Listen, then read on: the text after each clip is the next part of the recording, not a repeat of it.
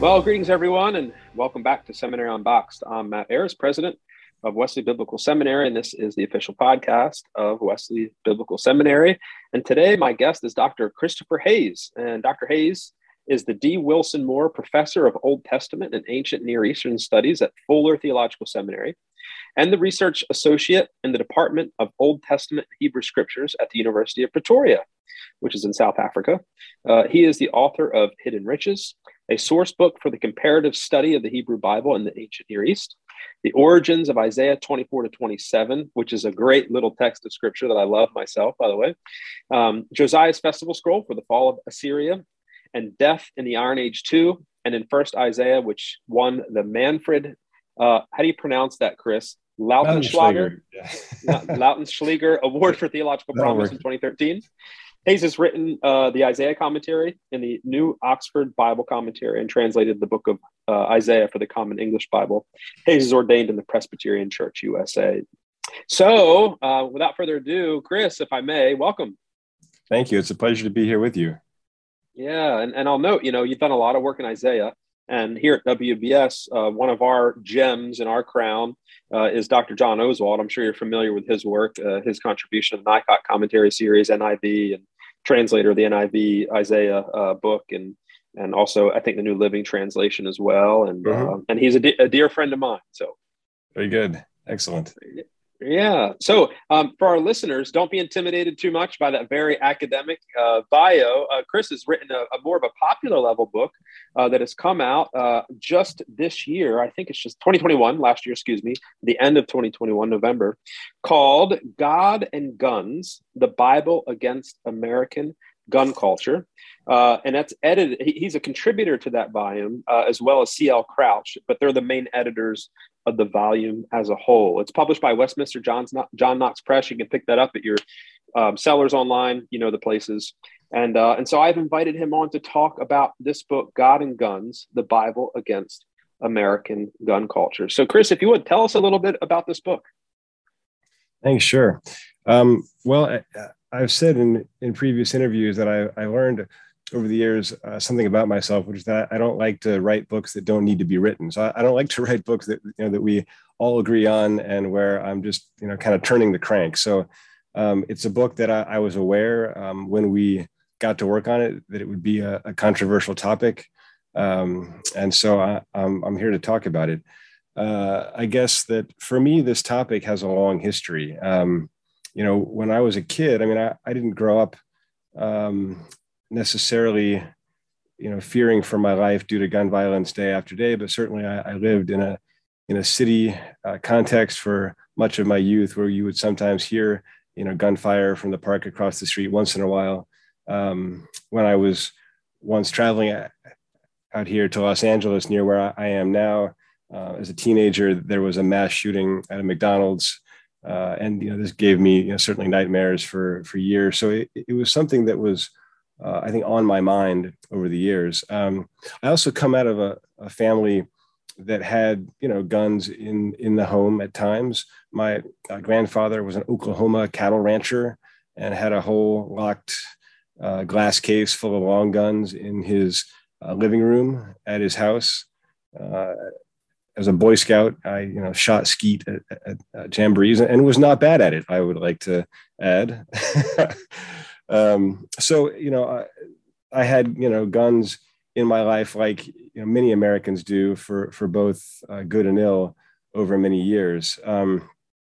So I did write about this a little bit as a college newspaper editor, but I think it was really as a parent that this started to come back into focus. And having my kids in the 2000s, they're currently 16 and 11, and one of them was the same age, for example, as the kids at the Sandy Hook school, where we had the mass shooting in Newtown, Connecticut. And so, between that and the dozens, even hundreds of other mass shootings that were taking place in the course of the 2000s, I think I just had this rising sense that we had a problem in the society. And I kept thinking, well, surely we're going to meet that head on at a governmental level, at a legal level, surely we're going to have a shift at some point here. And that just never happened. So I began to talk about it with some of my Fuller colleagues, and even going back, I don't know what it's been now, 8 or 10 years, we put together a web page that was just sort of gun violence resources, helping people to think about this, both about the risks and about some of the sort of theological and political perspectives on it. And then when my colleague C.L. Crouch came and joined me at Fuller, she had some funding for conferences, and so we were able to put together this conference and bring in some great scholars from all around North America who've done some thinking about related topics. And so we first had a conference here at Fuller and had some great conversations. And then, so over the last 2 years or so, we've put this book together. And, I kept fearing in some ways, as an author, that by the time that that this book came out, that somehow we would have settled this whole conversation, but it never goes away. And so, things may have been tamped down somewhat during the pandemic in terms of mass shootings, just because there weren't all that many large gatherings of people happening during it. But then you have the risk of gun suicide, which went up in the past couple of years with all of the stresses and all of the mental health challenges that people were facing. So it's just as live an issue as it ever was. And we're hoping that churches and Bible study groups will perhaps use this book in their week-to-week study. It's a small book. It's about 150 pages total, and we've tried to make it readable. So that's our goal. Wonderful. Thank you for that history of how the book came together. And, similar to you, I grew up sounds like you grew up in more of an urban context. I grew up in an urban suburban context outside of Philadelphia, about 30 minutes or so from the city, a particularly dangerous city Philadelphia is. And of course, Camden is even closer to where I grew up than Philadelphia is in New Jersey there. And Camden is kind of like the source of drugs coming into the county I lived in South Jersey. But that being the case, I didn't grow up around guns, never had a gun in the house. And I didn't know anyone with guns. Now, granted, I was quite young. Moved to the state of Delaware when I was about 12. And even then, never had guns in the house, never knew anyone with guns. It was a little safer in Delaware than it was in South Jersey. And then I moved to Kentucky to go to undergraduate school and realized that gun culture, and I know we haven't really defined what that means when we say gun culture, but assuming that we know what I mean, moving to a southern state kind of came onto my radar. And then I moved to Haiti. And of course, in Haiti, there was the question of Christian ethics as a missionary. There's all missionaries all over Haiti. And Haiti, it can be dangerous because of the poverty and the lack of, policing and security of the country. And missionaries were pretty regularly discussing, is it okay to defend ourselves and more our families, with firearms, because there are things like kidnappings and robberies and murders. Not super prolific in the area of Haiti where I lived, which was a city, but the northern city, much more safe than Port-au-Prince, which is the 7 million people of Haiti, massive city with lots of crime, and guns are becoming more present in the nation of Haiti. But when I was there, they weren't really there. So. Nonetheless, it was a debate as Christians, as missionaries. What is our ethic? What is our interpretation of Scripture and ethics on defending our families, if need be? And so, in any case, and then I moved to Mississippi, where there's almost everyone I know now owns a gun, multiple guns, some dozens of guns, most of which have to do with hunting. You mentioned your grandfather from Oklahoma, cattle rancher. Some of my friends come from cattle ranching backgrounds, but a lot of the hunting culture is big here in Mississippi.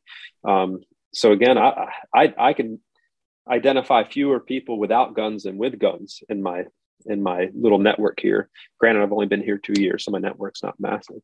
So that's kind of new to me. This idea of kind of being a regular thing, and not only that, people carrying. People open carrying, people concealed carry. That was not something I was raised with. And I remember I was driving to Mississippi through Alabama, and we stopped at a little pizza shop in Alabama, and we're sitting there as a family. You mentioned being a parent kind of changed a little, made you think about this, brought it into focus, I think was your language.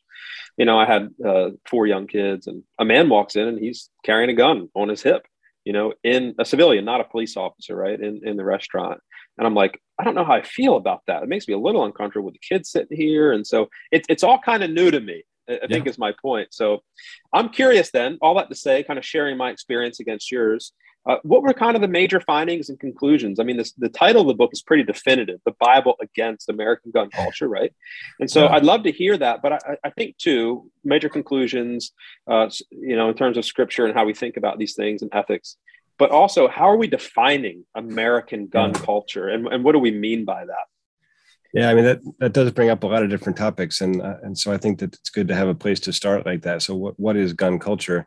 I think in terms of culture, I think we could probably talk that out more, how it actually looks in a society. But I think that what struck me in some of the research data on guns in America is that there's a form of self-identity that is shaped around being a gun owner, where you get your sense of who you are based on the fact that that you own a gun. And I think about that guy who walked into the restaurant where your family was, and I mean I am positive that he thinks of himself as a good guy with a gun, right?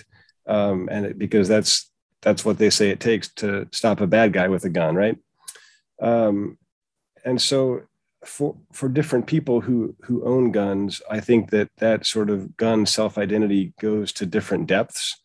I mean, I'll say first, we were just talking about cattle ranchers and people like that, or hunters. One thing that you will not read in this book is that there should be no guns anywhere. We are not saying that. Guns are tools, and if you have to have a gun to shoot varmints who are going to prey on your cattle, that's a tool that that makes sense. Hunting,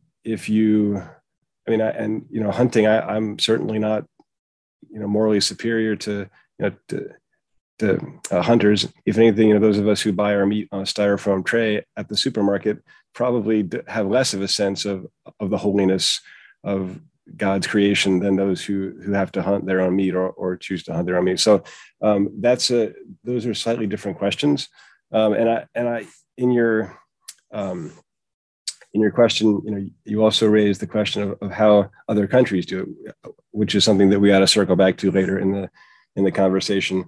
I think that, though, to come back to this sort of self-identity question, it's striking because in the U.S., Christians, and especially evangelical Christians, are linked to higher rates of gun ownership and to more support, to less support for gun control measures that might make school children and everyone in public safer. But what is striking to me when you drill down is that actually, when you look at people who are deeply involved in churches, that breaks down somewhat. That these are actually somewhat different ways of defining the self as a Christian who is involved in the church versus as a gun owner. And of course, there's still lots of overlap. So those are not like absolute categories. But I think that what probably individual Christians ought to ask themselves is, am I first a Christian or am I first a good guy with a gun? Because those actually are really different narratives that we tell about ourselves.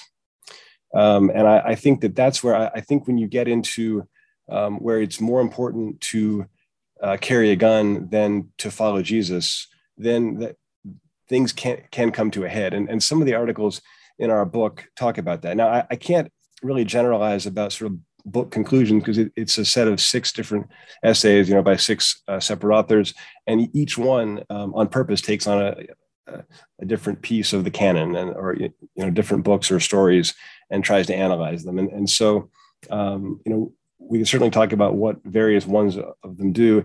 In general, I do think that we're trying to press Christians in America to think about our relationship with guns, to think about how we can make the world around us safer. I think that certainly we all would like to support life. We'd like to support public safety. And I think that there is, both sort of, public safety data for that. And I think that there are also some indications in the Bible of, different models from the ones that we often live with day to day in America.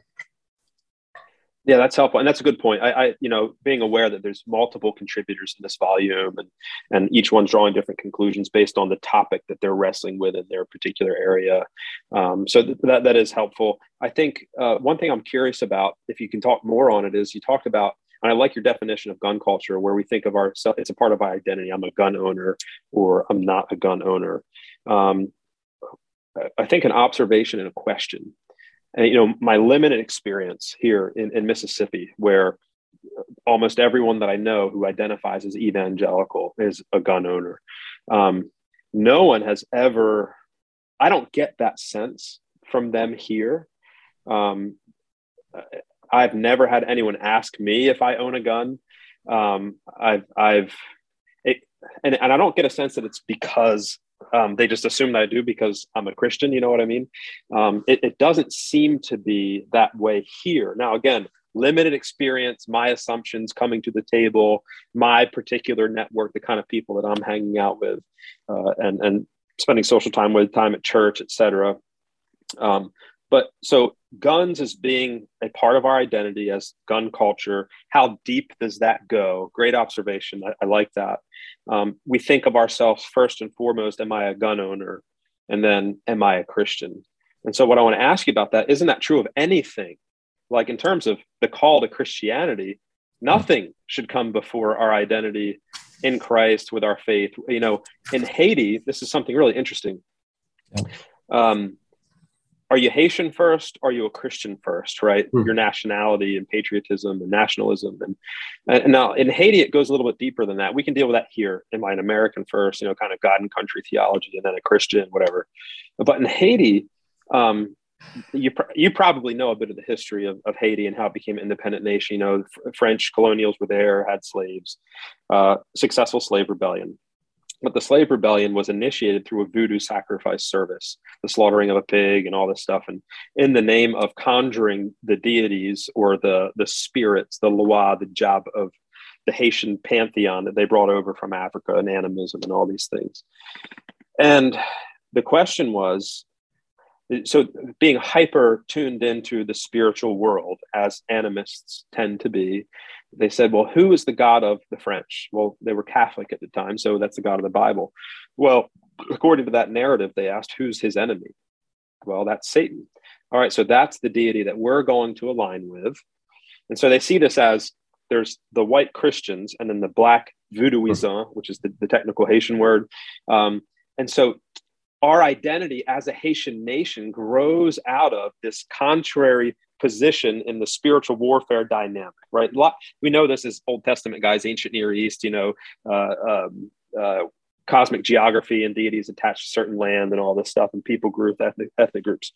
So I've had Haitians tell me I can't become a Christian. Well, why? Because if I become a Christian, I'm no longer Haitian, right? To be Haitian is to be against. Now, that's a very simplistic way of putting it. A huge portion of the Haitian population is Roman Catholic, right? And so, but at the same time, there's deep syncretism between Roman Catholic and Haitian voodoo and all this sort of thing. So, but back to my point, nothing should come first, whether it's guns, our country, our sexuality, it should always be Christ first. And so I guess the follow-up question is, what makes guns particularly unique? And I assume that I know the answer to that, but I'll let you talk to it. Yeah, sure. I mean, there are two pieces in here that I think are worth mentioning in connection with that question. One is the last essay in the volume, which is really one of the gems by David Lincecum, who's a Notre Dame professor.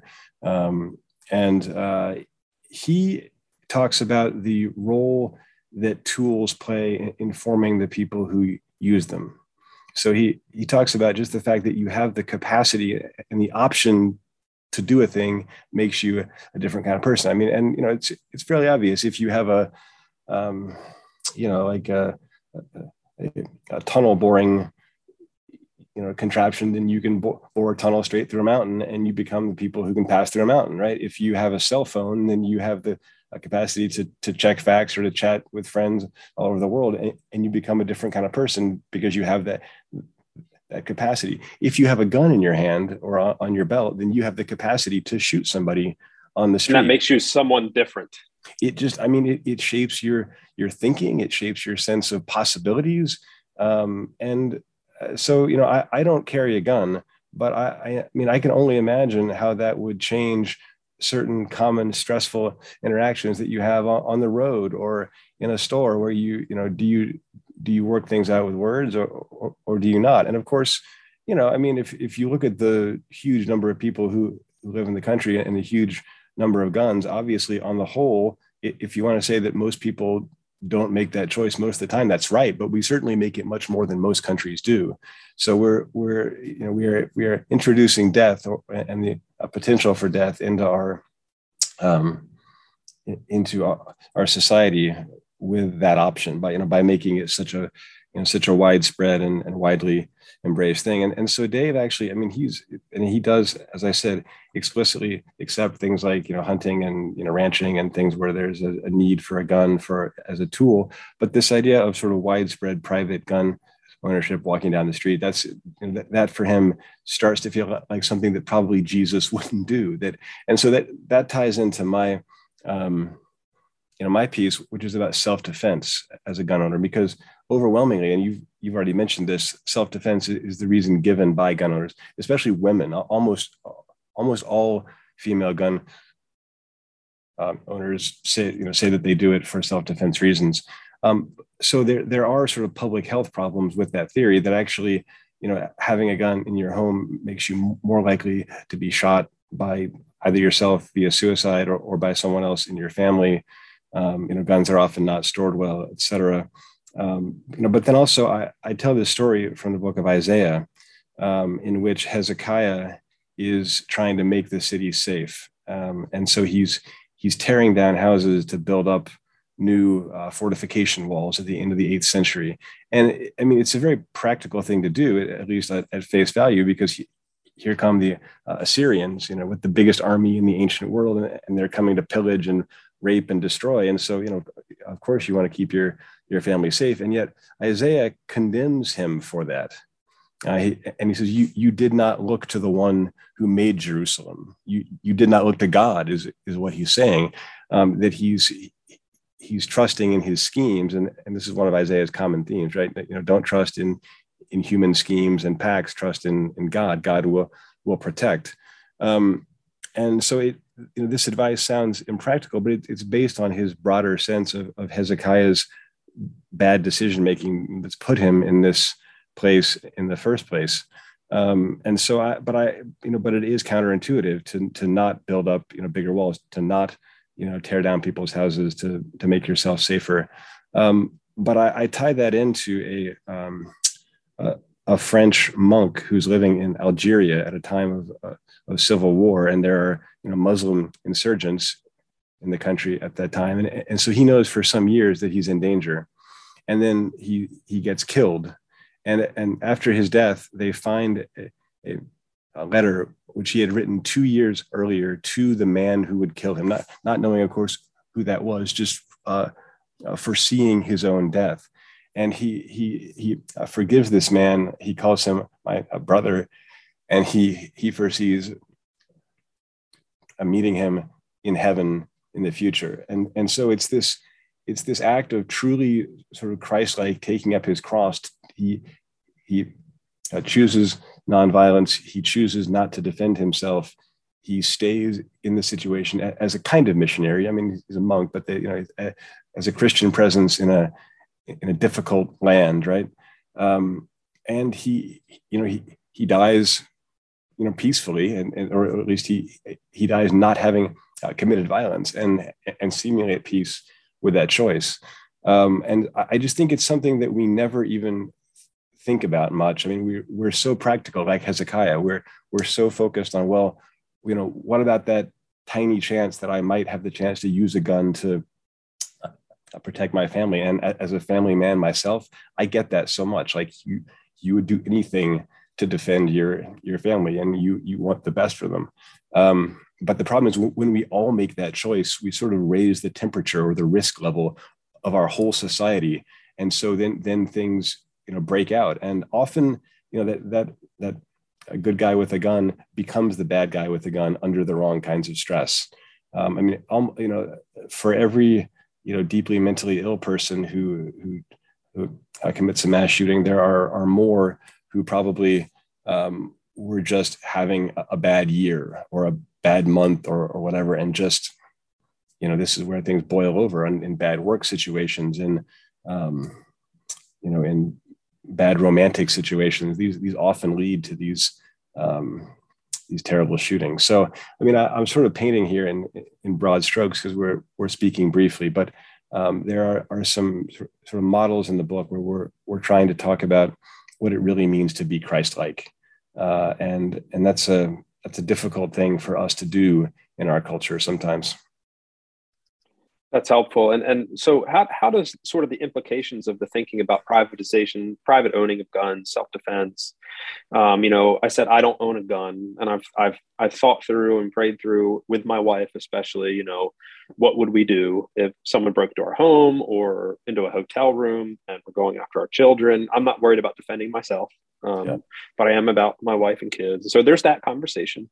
But what are the implications then of this conversation on things like Russia and Ukraine and just war and defending those sorts of things? And I also can't help but think about Nazi Germany. I can't help think about, the Jews and the whole purpose of the right to bear arms, against a possibly tyrannical government and those sorts of things. But I know the book isn't dealing with just war. I'm aware of that. But I do think some of the conversation about ethics and defense, and not even self-defense, but the defense of others, I think there are implications here. Is that something that you're willing to talk about? Yeah. One of the cool things about this project is that we ended up getting Stanley Hauerwas to write the foreword for it. And of course, his work has talked a lot about just war theory and pacifism. These are major themes, but he's never really extended his thinking to private gun ownership. He's been thinking more at the national level. So we saw this kind of resonance there, Hauerwas is in the same line as what I was just talking about, a somewhat impractical theologian. I mean, he is somewhat radical at times in calling us to try to follow the sort of Christian story and to really live into that in a radical, self-sacrificial way. And I think he is troubled by the national culture of violence. I mean, so much of our national narrative is about war and all of our great past war heroes and even the sort of conquest of North America. This is all done sort of at the point of a gun. It's a major theme of our story. So I think that current gun views in our society are linked to that larger national narrative. But to get to the larger question of sort of self-protection, or more others of other people. Yeah. And I think that's an important. Yeah, I think this is a conversation that families should be having. In the book, we have about 6 or 8 pages worth of data, which really, again, suggests that you're, on the whole, you are not making your family safer by having a gun in the house. Kids find guns, kids shoot themselves, people have bad days, they shoot themselves, spouses have fights and they shoot each other. I know that we think that these things will never happen, but by odds, they're fairly common in the country. And I certainly, like you, I don't have a gun in the house. And, for us as a couple, in fact, my co-editor, Carly Crouch is my wife as well. So there's tipping my hand on that one. So certainly we're on the same page about this, but it's worth having a talk, in light of some of the data on this, to say, how are we really safer and get on the same page with your spouse. I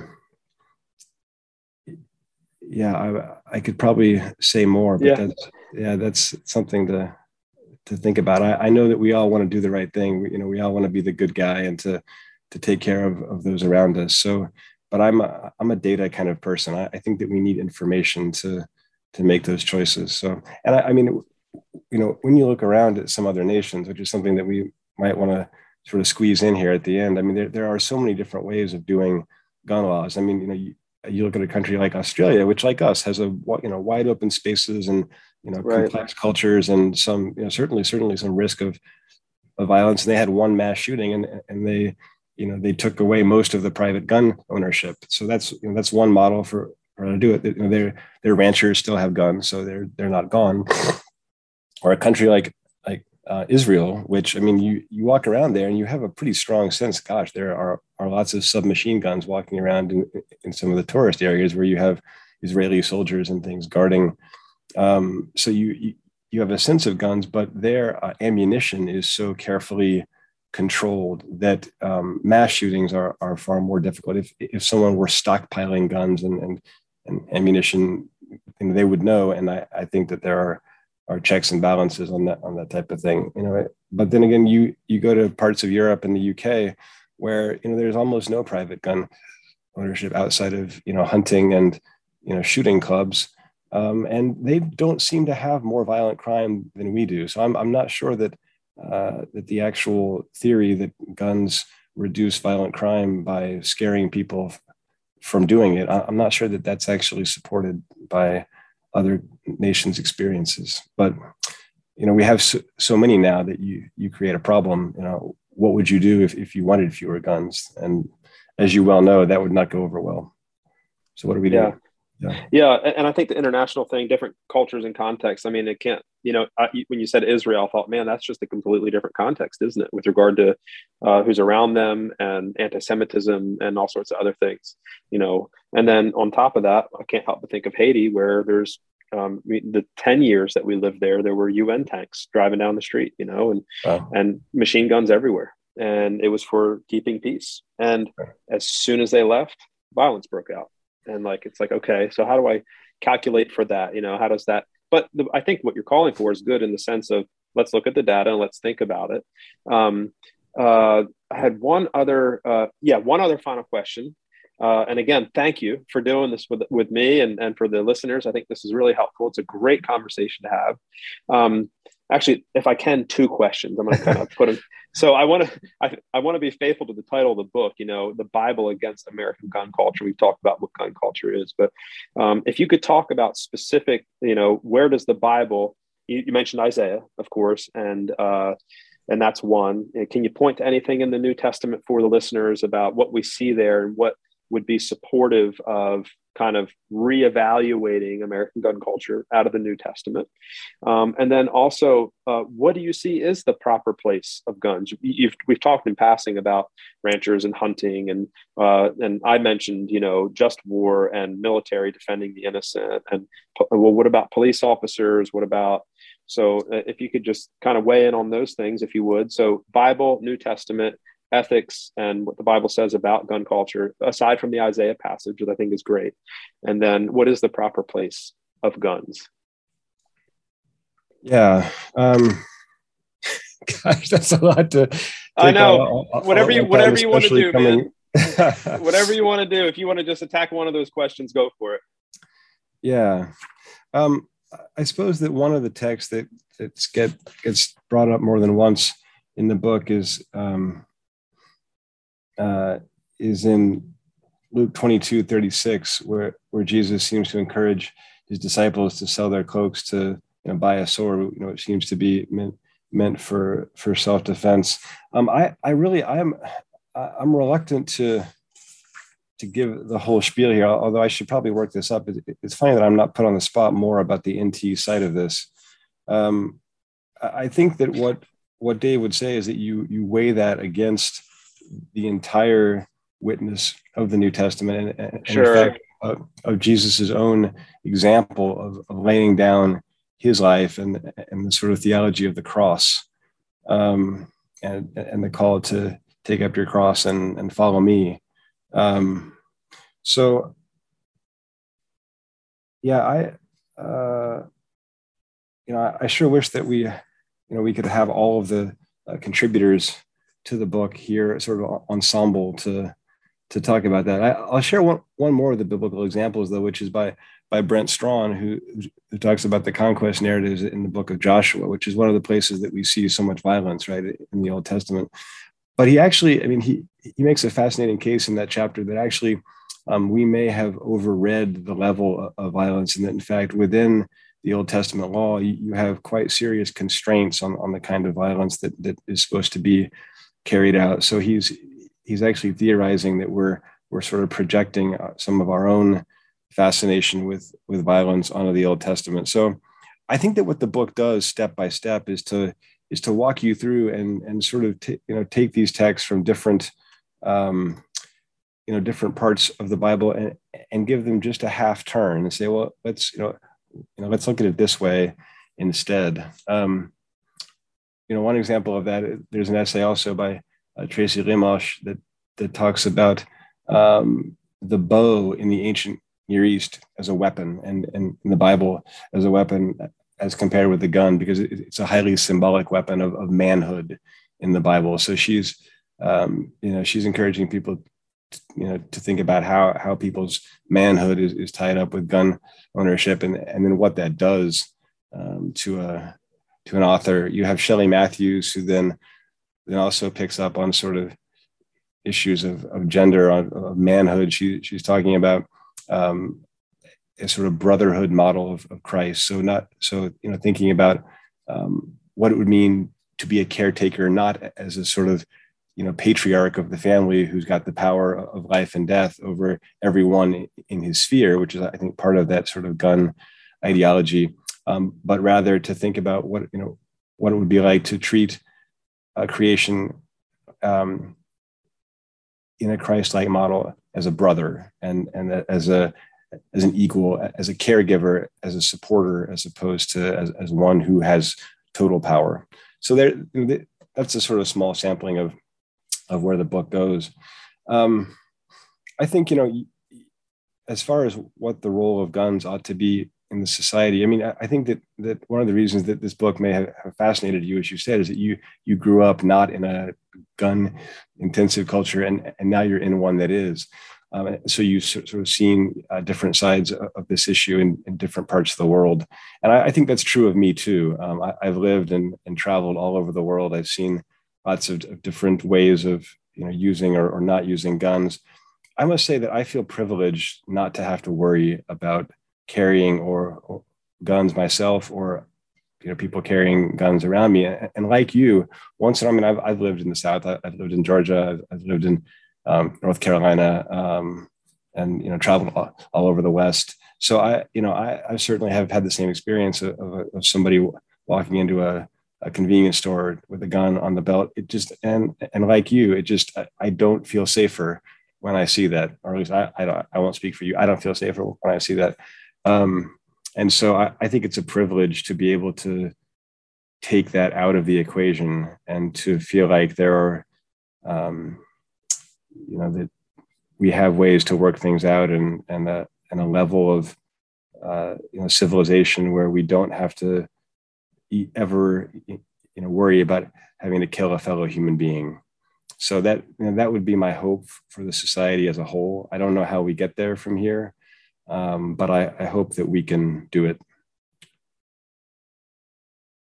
Great. Well, Christopher, thank you. Thank you so much for taking time with us. And for those that want to pick up the book, you can get that at your sellers. It is called, again, God and Guns, the Bible Against American Gun Culture. Christopher Hayes, one of the editors of that volume. I encourage listeners to go and check it out. And as I always do, encourage you to do the research, do your spirit-filled interpretation of the word and work on this in our souls, have good constructive conversations. So again, thank you, Chris, for being here. And until next time, this is Seminary Unboxed. Thank you all.